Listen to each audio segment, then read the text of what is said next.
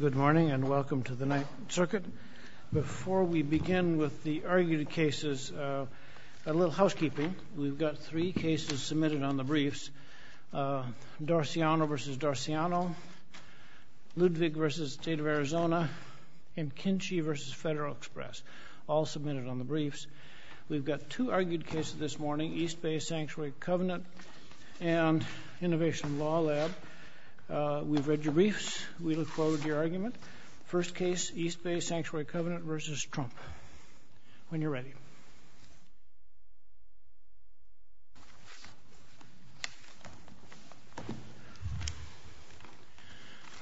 Thank you, Your Honor. May it please the Court. I'm Scott Stewart on behalf of the United States.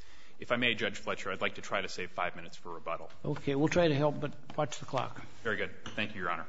In this case, the District Court enjoined nationwide an important rule designed to address a crisis at our southern border that is overwhelming our asylum system.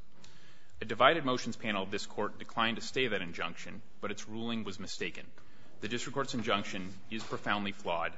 We submit that this panel should vacate the injunction or at least narrow it.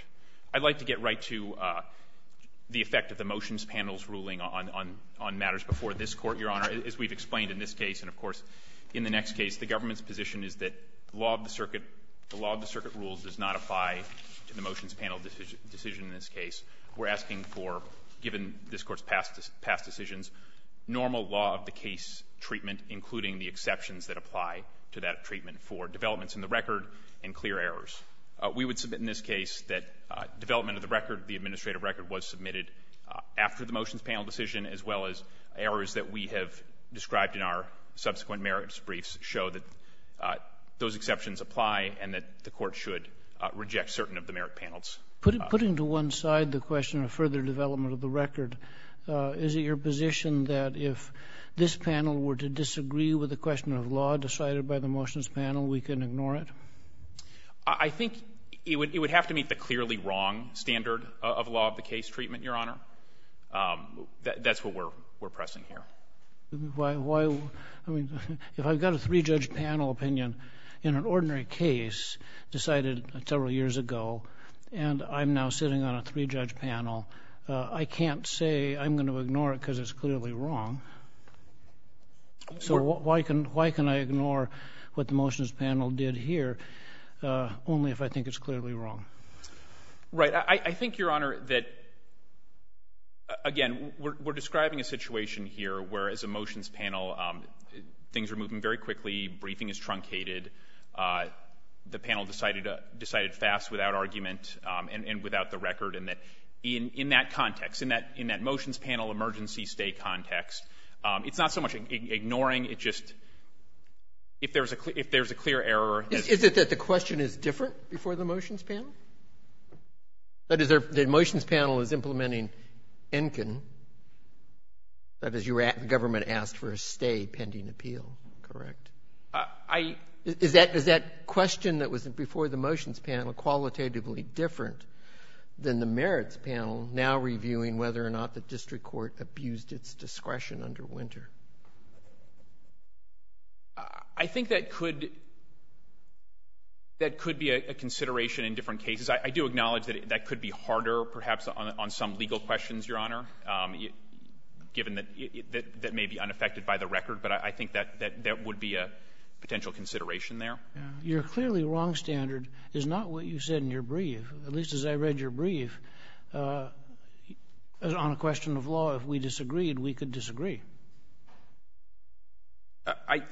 At page 24 of our brief, Your Honor, we did argue for a clearly erroneous standard. Again, I'm not saying that we would necessarily, if this were to go en banc and the court were to consider anew how to treat law of the case exceptions, perhaps we would be able to reconsider and present an argument when the court is in a position to decide that matter anew. But for now, at page 24 of our brief, we did say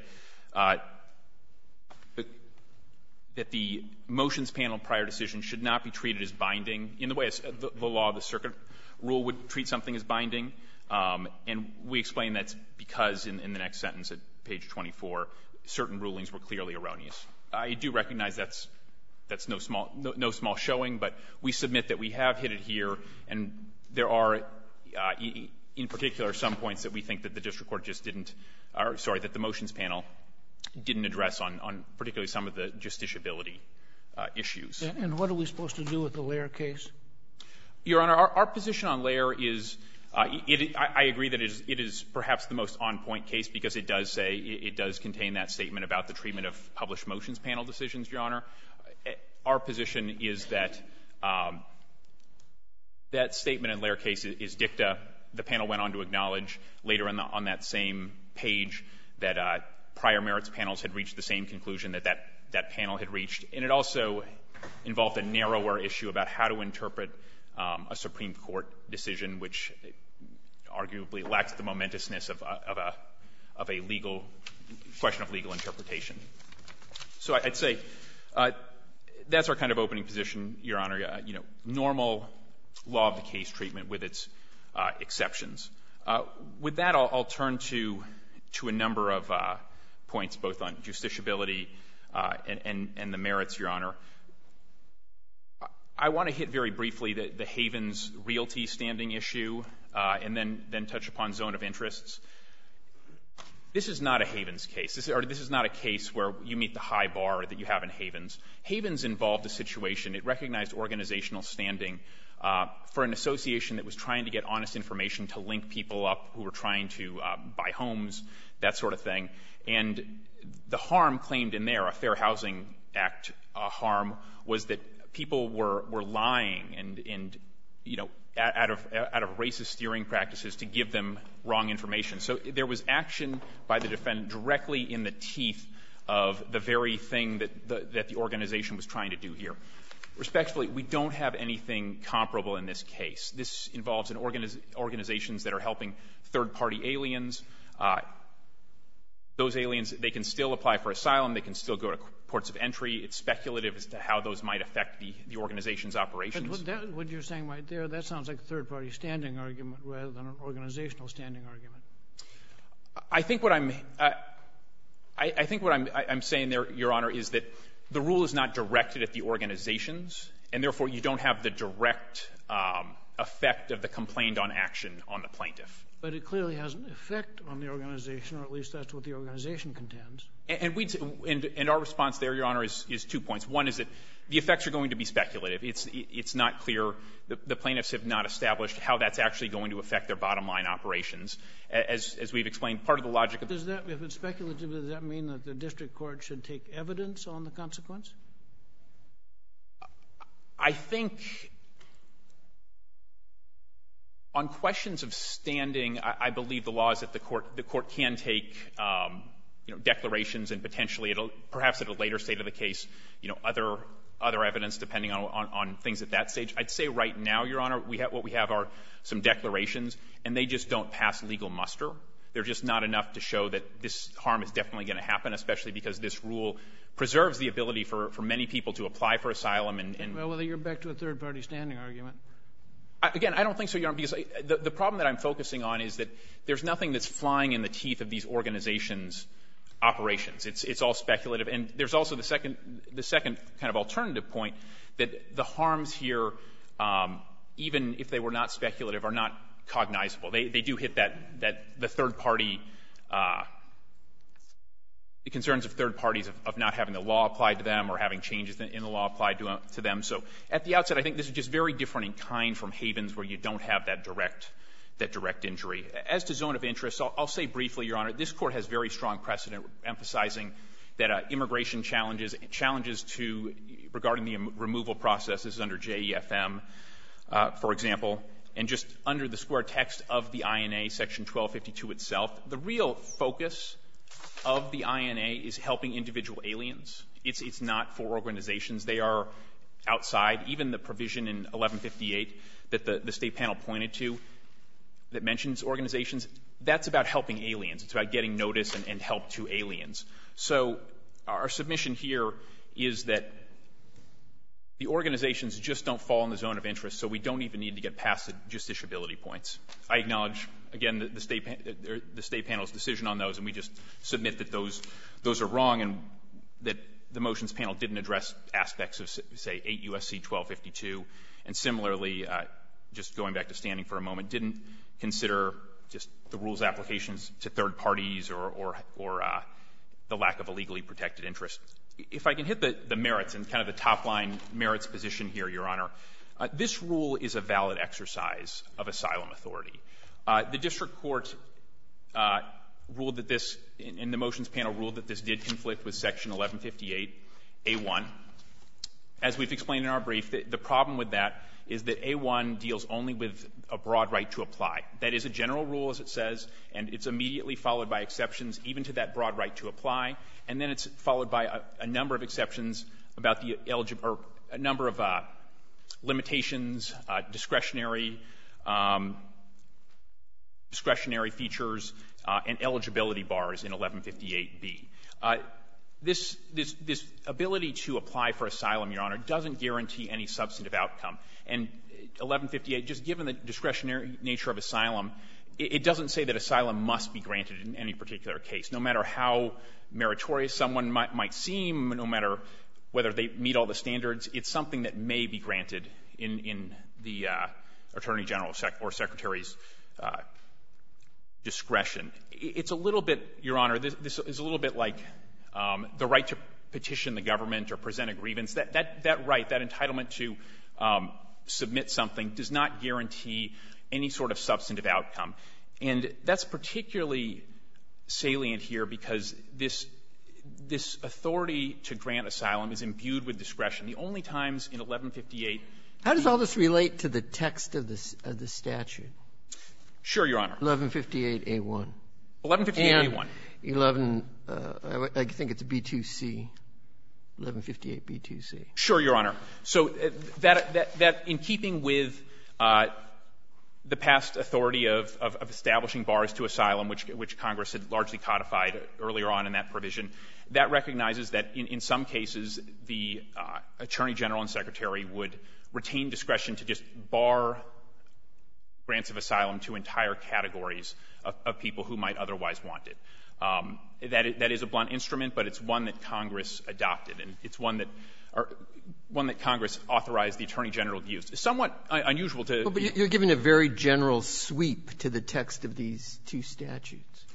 I don't think so, Your Honor. I'm happy to home in on the key text. That says... Well, it says 1158A1, any alien who is physically present in the United States or who arrives in the United States, and this is what's significant, paren, whether or not at a designated port of arrival. Right. And we don't disagree that there is a broad entitlement to apply for asylum, Your Honor, but the statute is very clear in setting out those application requirements, that general rule of entitlement to apply, and then immediately there are large categories of people... Correct. If you go to, apparently, the authority for implementing the rule here that we're dealing with, it comes from 1158B2C, yes, correct? It says the Attorney General may, by regulation, establish additional limitations and conditions not inconsistent. Correct, Your Honor. With this section, under which an alien shall be eligible for asylum under paragraph 1. Right. And the key point there, Your Honor, is that this is consistent with this section because nothing else in this section guarantees that somebody who applies to asylum, that any category of folks who are entitled to apply, nothing in Section 1158 guarantees that they will be granted asylum. Well, it seems kind of odd that Congress has pretty specifically set out when an alien can apply, whether or not at a designated port of entry, and then the agency comes along and promulgates a regulation that basically just wipes that out. I don't think so, Your Honor. How is that consistent with the text of the statute? It's a reasonable way to kind of move through things, Your Honor. I mean, a general right to apply, and then kind of other operative steps happen from there. It's easy to start with a general rule. Similarly, as I mentioned before, that the right to petition, Your Honor, it's not qualified by who can petition, but it doesn't guarantee an outcome. It is unqualified. But then we get to immediate limitations, and critically, the discretionary nature of asylum always remains there, and no one ever has to be granted asylum in a particular case. Well, nobody's going to quarrel with that. I understand that. Right, Your Honor. But the upshot of that, the upshot of that is that Congress recognized that the Attorney General could establish additional conditions and limitations. Those are the one established under the rule here is consistent with Section 1158 in significant part because no one is entitled to be granted asylum. You know, there's nothing barring consideration of manner of entry in the ultimate decision whether to grant asylum. That has long been understood to be a factor that can be considered. Anytime something's a factor, it's necessarily going to logically be capable of being outcome determinative in some cases. And given Congress's decision to authorize the Attorney General to elevate things to a categorical bright-line rule, there's nothing barring the Attorney General and Secretary from doing so in this case, Your Honor. I see I'm hitting about 5 minutes. I'd be happy to reserve the remaining. Well, before you do, I'd like you to address the APA notice and comment question, because there seems to me a fairly decent argument that this is legislative rulemaking rather than interpretive, and it should have been done by notice and comment. Your Honor, in this case, we aren't quarreling. It's the next case that we're taking that involves whether it's a general statement of policy issue. In this case, our position is simply we're accepted from advance notice and comment rulemaking because we have both good cause and foreign affairs grounds for doing so. And I think the good cause, Your Honor, I think the district court, this shows, I think, an important point that I'm happy to address quickly, is that the district court looked at the record when it had things back before it after the state panel's decision and said, look, the record does contain this evidence that shows how migrants do respond to known incentives. They hear about news.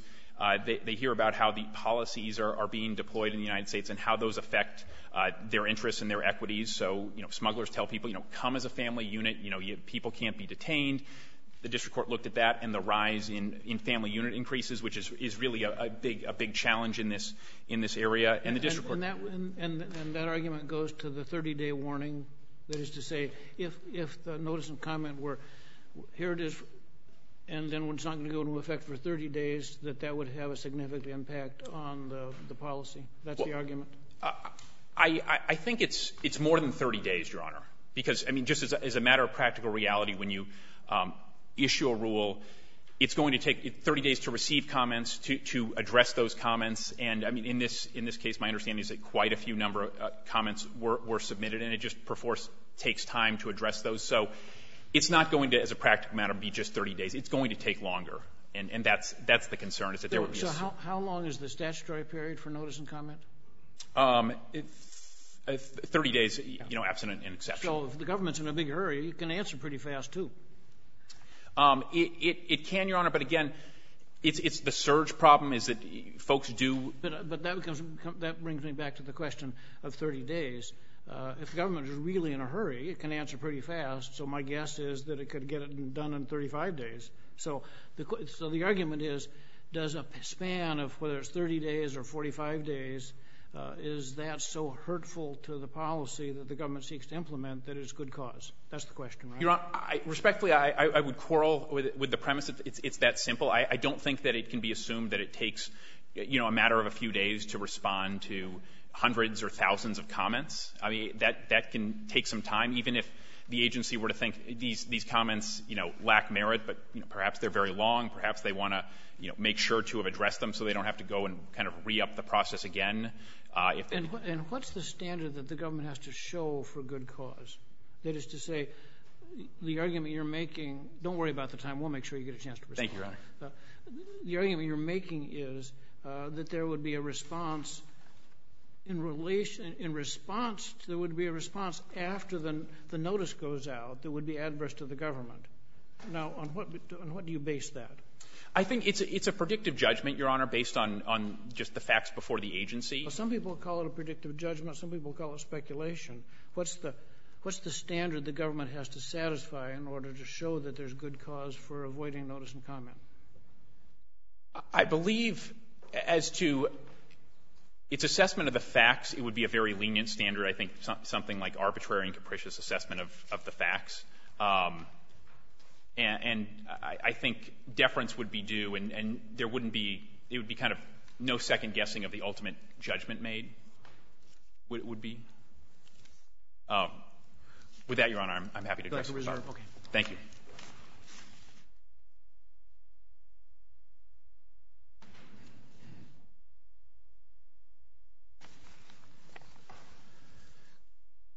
morning, Your Honors. May it please the Court, Lee Galern from the ACLU for East Bay. Let me just start, I think, with the last thing you were discussing with my opponent on good cause.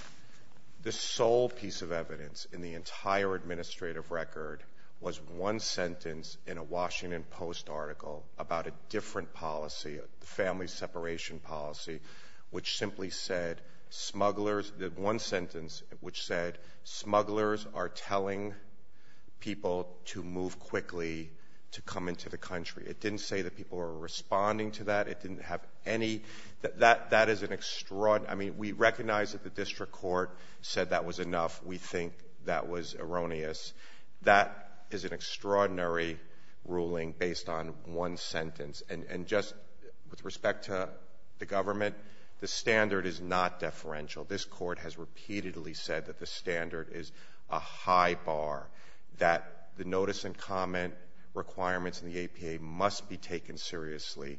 We're talking about 30 days. And I would note also, Your Honor, that the government's whole argument is we don't want to tell anybody about this because then there'll be an immediate surge.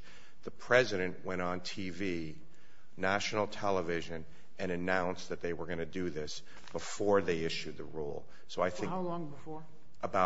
I apologize, Your Honor, I do not have the exact date. I believe it was 1 week to 10 days, but I can submit that if Your Honor would like. So we do believe that notice and comment was required here, that the government didn't meet the high bar for good cause or foreign affairs.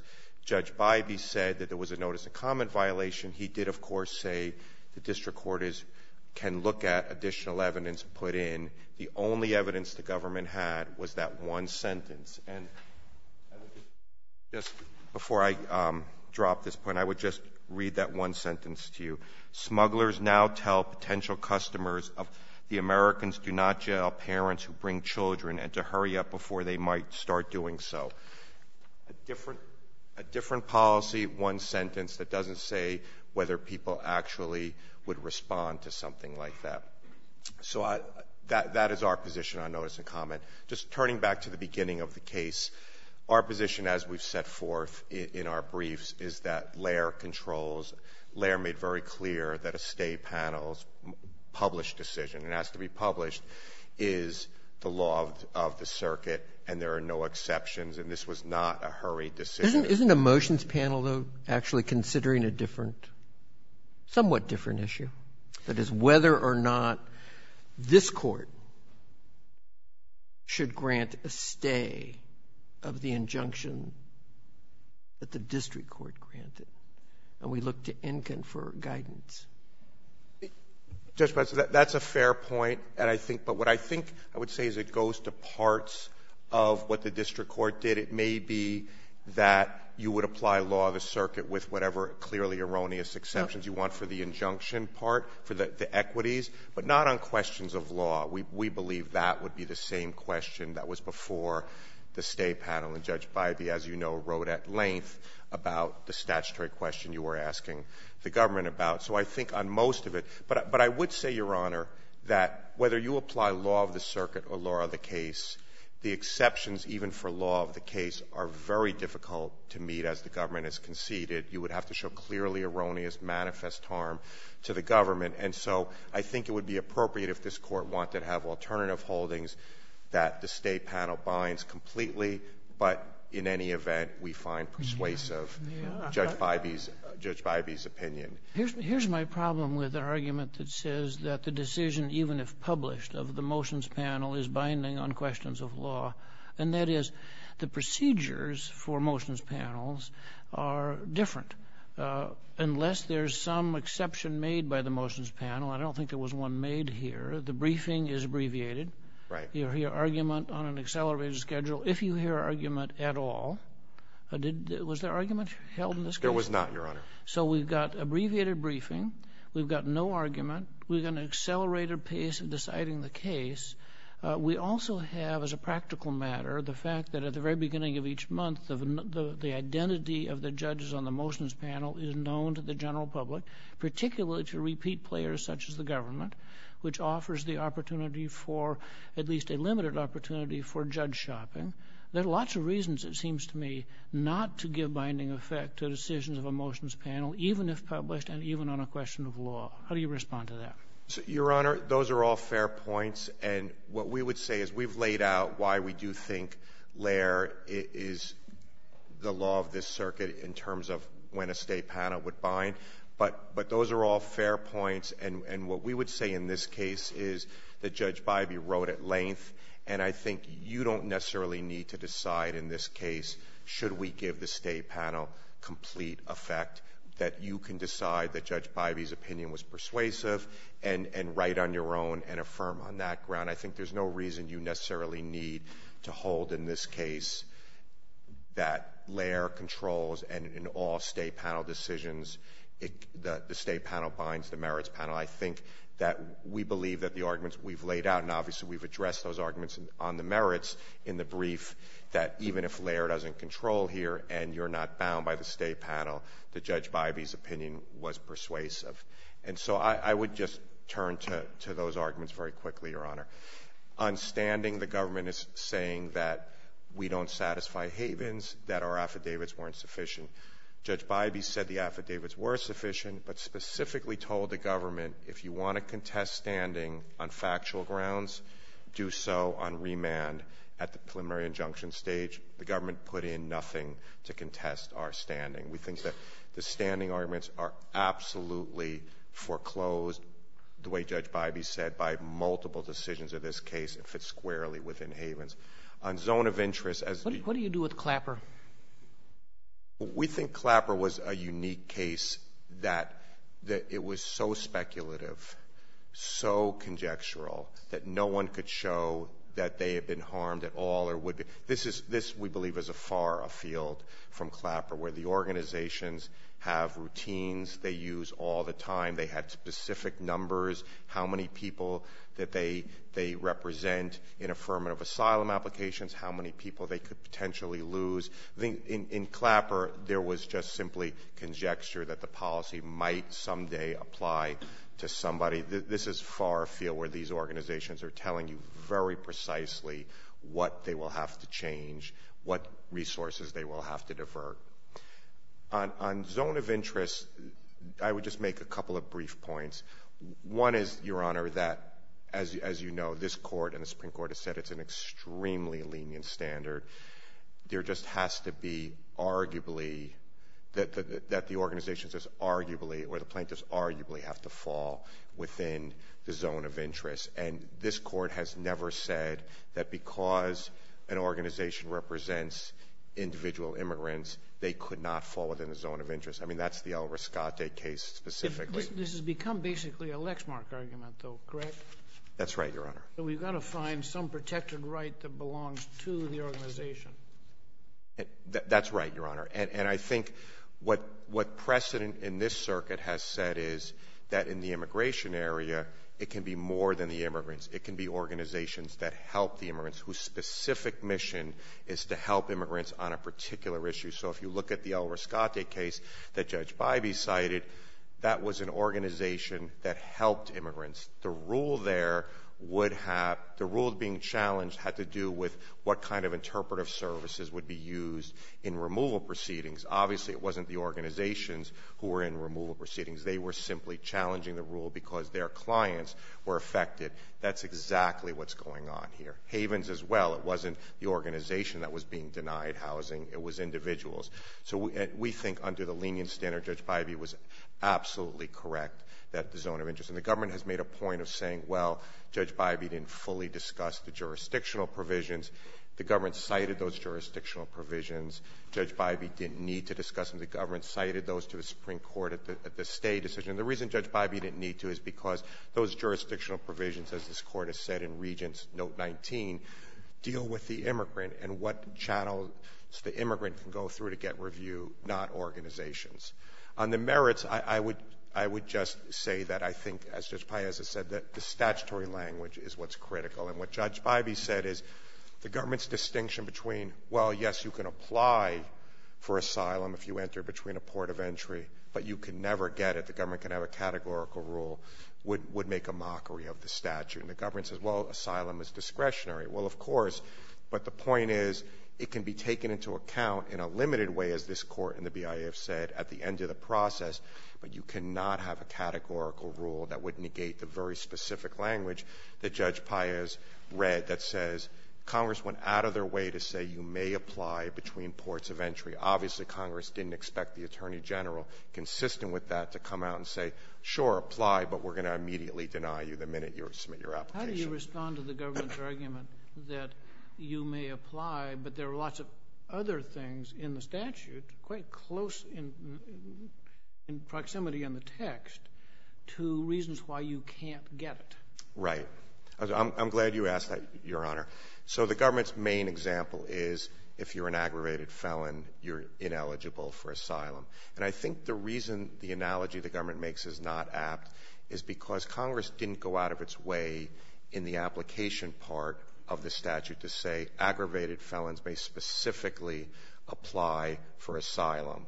And I think that's the difference. Congress thought about this issue and decided that anybody who entered between a port of entry, to ensure we were consistent with international law and the reality on the ground that people can't simply get to a port of entry sometimes, to say you may apply. It would be very odd if Congress thought the Attorney General could simply negate that. So I think the analogy would only be apt if Congress had said aggravated felons may specifically apply for asylum, but then let the Attorney General or then Congress were to say in this very next statute, but you may not be eligible for it. That would be an odd statute. Would there be an additional argument along the lines of, well, aggravated felon, that's status or characteristic of the individual, quite irrespective of the manner in which the application is made? I think that would be an additional argument, Your Honor. I think they are qualitatively different. I think the principal argument we were making on the statutory text is that Congress went out of its way to specifically say may apply. But I think you're right to point out that those are qualitatively different about the status versus something that often immigrants have no control over because smugglers bring them to a particular place. They don't know where the port of entry is. Sometimes they're 500 miles away with a little child. They can't walk there, so they go up to the first place they can find a Border Patrol agent and apply. And I think that's why that language, and Congress put it in 1980 and then specifically reaffirmed it in even stronger language in 1996.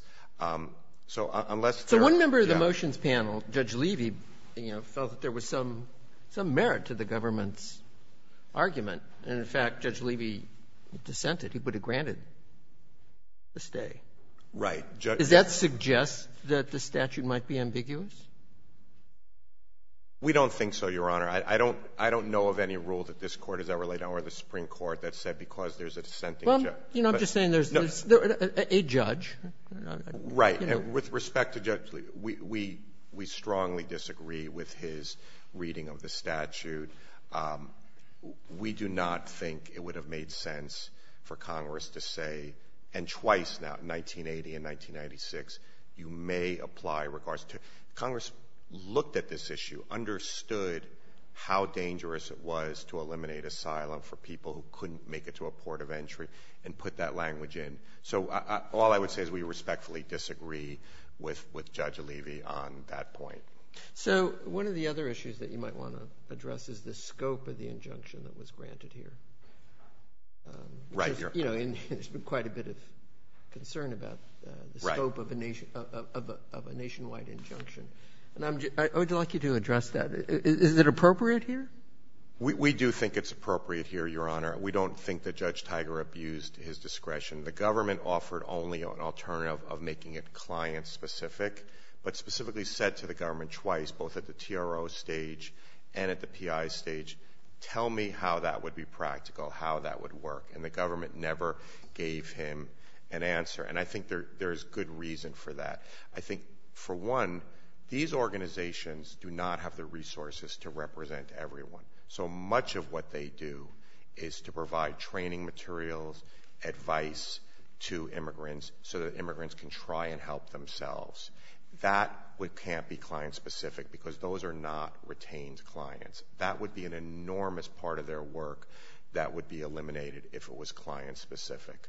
On the nationwide part, what I would say is the government hasn't advanced a geographical limitation, and I think for good reason. For example, Law Lab, one of the plaintiffs, represents people outside the Ninth Circuit. The other point I would make about that is that clients would never reach the Ninth Circuit because, for example, they would enter in Texas, they would have one of those expedited removal hearings, what are called credible fear hearings. If they failed, they would never make it to the Ninth Circuit, and so that they would lose clients in that way. So I think there are a variety of reasons why a narrower injunction wouldn't work. And I, as Your Honor knows, Judge Bybee dealt with that, and the government made a big deal of it in their Supreme Court stay papers, and the Supreme Court has narrowed certain injunctions, stayed other injunctions, but left this nationwide injunction. So I think at the end of the day, there is, as you said, a lot of focus on scope of injunction. But no court, as far as I'm aware of, has ever said a nationwide injunction is not appropriate where it's necessary to provide plaintiffs with full relief. And I think that's the situation here. Our affidavits showed that the government never came back and explained to Judge Tiger. And the other point that Judge Tiger made about that is you would make these four organizations the most popular organizations on the border. Everyone, I mean, their offices would be flooded with people saying, please represent me, because the injunction only applies to people who are represented by you. I mean, the lines would be around the block. And I think Judge Tiger pointed out that would be impractical to administer. It would be very odd. The government never explained how that would work. So I think in this case, given these affidavits, given Judge Bybee's opinion, given the Supreme Court refusing to narrow the injunction, it is appropriate here. Do we even have a choice, given our case law that's cited by Judge Bybee? For example, in the Hawaii case, we state quite clearly that if it's an immigration case, a nationwide injunction is appropriate. Now, even if that were wrong, are we bound by the panel opinion in Hawaii? Well, thank you, Judge Fletcher. I think that is an additional point that I didn't hit that I wanted to hit, is that this Court has said multiple times that in an immigration case and an APA case, the default remedy is a nationwide injunction. I think Judge Bybee laid that out very clearly.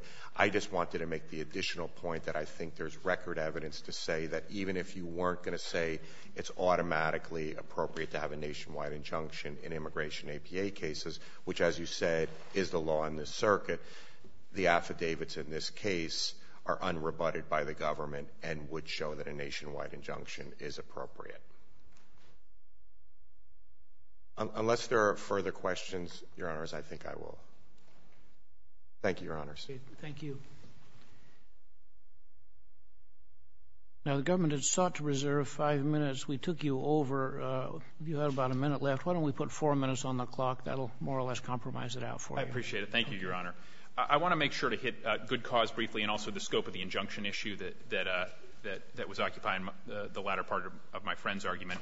On the good cause issue, Your Honor, the district court did more than rely on simply one sentence in the record. It relied on that common sense intuition found in that article, along with rising family unit numbers, and that was in the context of the rule's overall explanation that we have this huge increase in family units that are arriving. The population of family units is a very, very challenging group because it's just difficult to detain them. We have limited capacity, other strictures. So, and as we explained, this is at pages 20 through 23 of our reply brief, the district court said, look, this shows, these different features show a rational connection between the evidence and the conclusion the government drew. That migrants respond to incentive structures, changes in policy. It doesn't need to be the same policy. It's just the common sense, reasonable intuition that if somebody's interests or equities are affected by a policy in a certain way, they can respond in the way that's most beneficial to them. That was a correct conclusion, and it shows that the district court properly concluded, once it had the record, that the good cause exception was satisfied here. On the scope of the nationwide injunction, Your Honor, the position we've said is that the injunction needs to be limited to the cognizable injuries of the plaintiffs. Before you get to the, I'll call them policy arguments, how do you deal with what Judge Bybee wrote, but really what Judge Bybee relied on, which is a fairly long line of cases, Hawaii probably only the most recent, in which, in full argument with a regular argument panel, we say nationwide injunctions are appropriate in immigration cases. Aren't we bound by that? Your Honor, I think that the Court has perhaps not been perfectly uniform on this issue in either the APA context or the immigration context. I'm not interested in APA for the moment. Let's focus on immigration. I believe I want to say in the Washington case that it did say a similar thing, but in certain cases, Your Honor, I believe the Court has remanded, even in the immigration context, to say, look, you need more of a record here to show that a nationwide universal injunction is actually needed. I think I'd analogize it to a situation, Your Honor, where an immigration case comes to this Court on an issue, a legal issue, where other circuits have ruled on it, and perhaps say that all those other circuits have gone one way. 3 circuits have ruled, this is the rule. Is that the case here? It's not the case here, Your Honor, but it illustrates kind of the difficulty with a nationwide scope of an injunction. I don't think that this Court, even under a principle of the importance of uniformity in the immigration context, would feel that it was compelled to reach the same conclusion as those other circuits, even though that would mean... But you're giving me a case that's not in front of us. I understand it would be more difficult if we had one answer out of the Fifth Circuit and a different answer out of the Ninth Circuit, and the injunctions would accordingly be different, or maybe an injunction in one circuit and not in the other, but that's not the case here. It's not because in part because the district court preempted the possibility of percolation in a really meaningful way by issuing this sort of an injunction, Your Honor. Well, is there sort of parallel litigation going on in the Fifth Circuit in which the injunction was not issued because of our injunction? There was ongoing litigation in the D.C. District Court, Your Honor, that, it necessarily, of course, slowed down, or I guess I'd say reasonably slowed down, and ultimately the district court judge did rule against the rule there. But the point is, Your Honor, that an injunction here prevents other courts from meaningfully considering the issues and having kind of an impact to their ruling in the way that the district judge here was given the opportunity, Your Honor. And our pitch is simply, APA context, immigration context, these are not special contexts that defy the normal principles of Article III limitations, equity, and there was a way, it's the plaintiff's burden to show what their harm is and how that could be addressed, and a limitation to their bona fide clients, that means, whatever number of clients they would get as a bona fide matter, would address their cognizable injuries. And our submission is, I acknowledge that decisions of this Court have recognized uniformity as being a very strong consideration. We've cited areas where this Court has gone a little bit the other way. There was, of course, a stay panel decision limiting things to the Ninth Circuit recently. There was the Trump versus IRAP decision narrowing an overbroad injunction that we've cited. And we just say that the normal rules of equity and Article III should apply with full force here and bar a nationwide injunction. Okay. Any further questions from the bench? Okay. Thank you, Your Honor. Thank both sides for their very helpful arguments. East Bay Sanctuary Covenant versus Trump submitted for decision.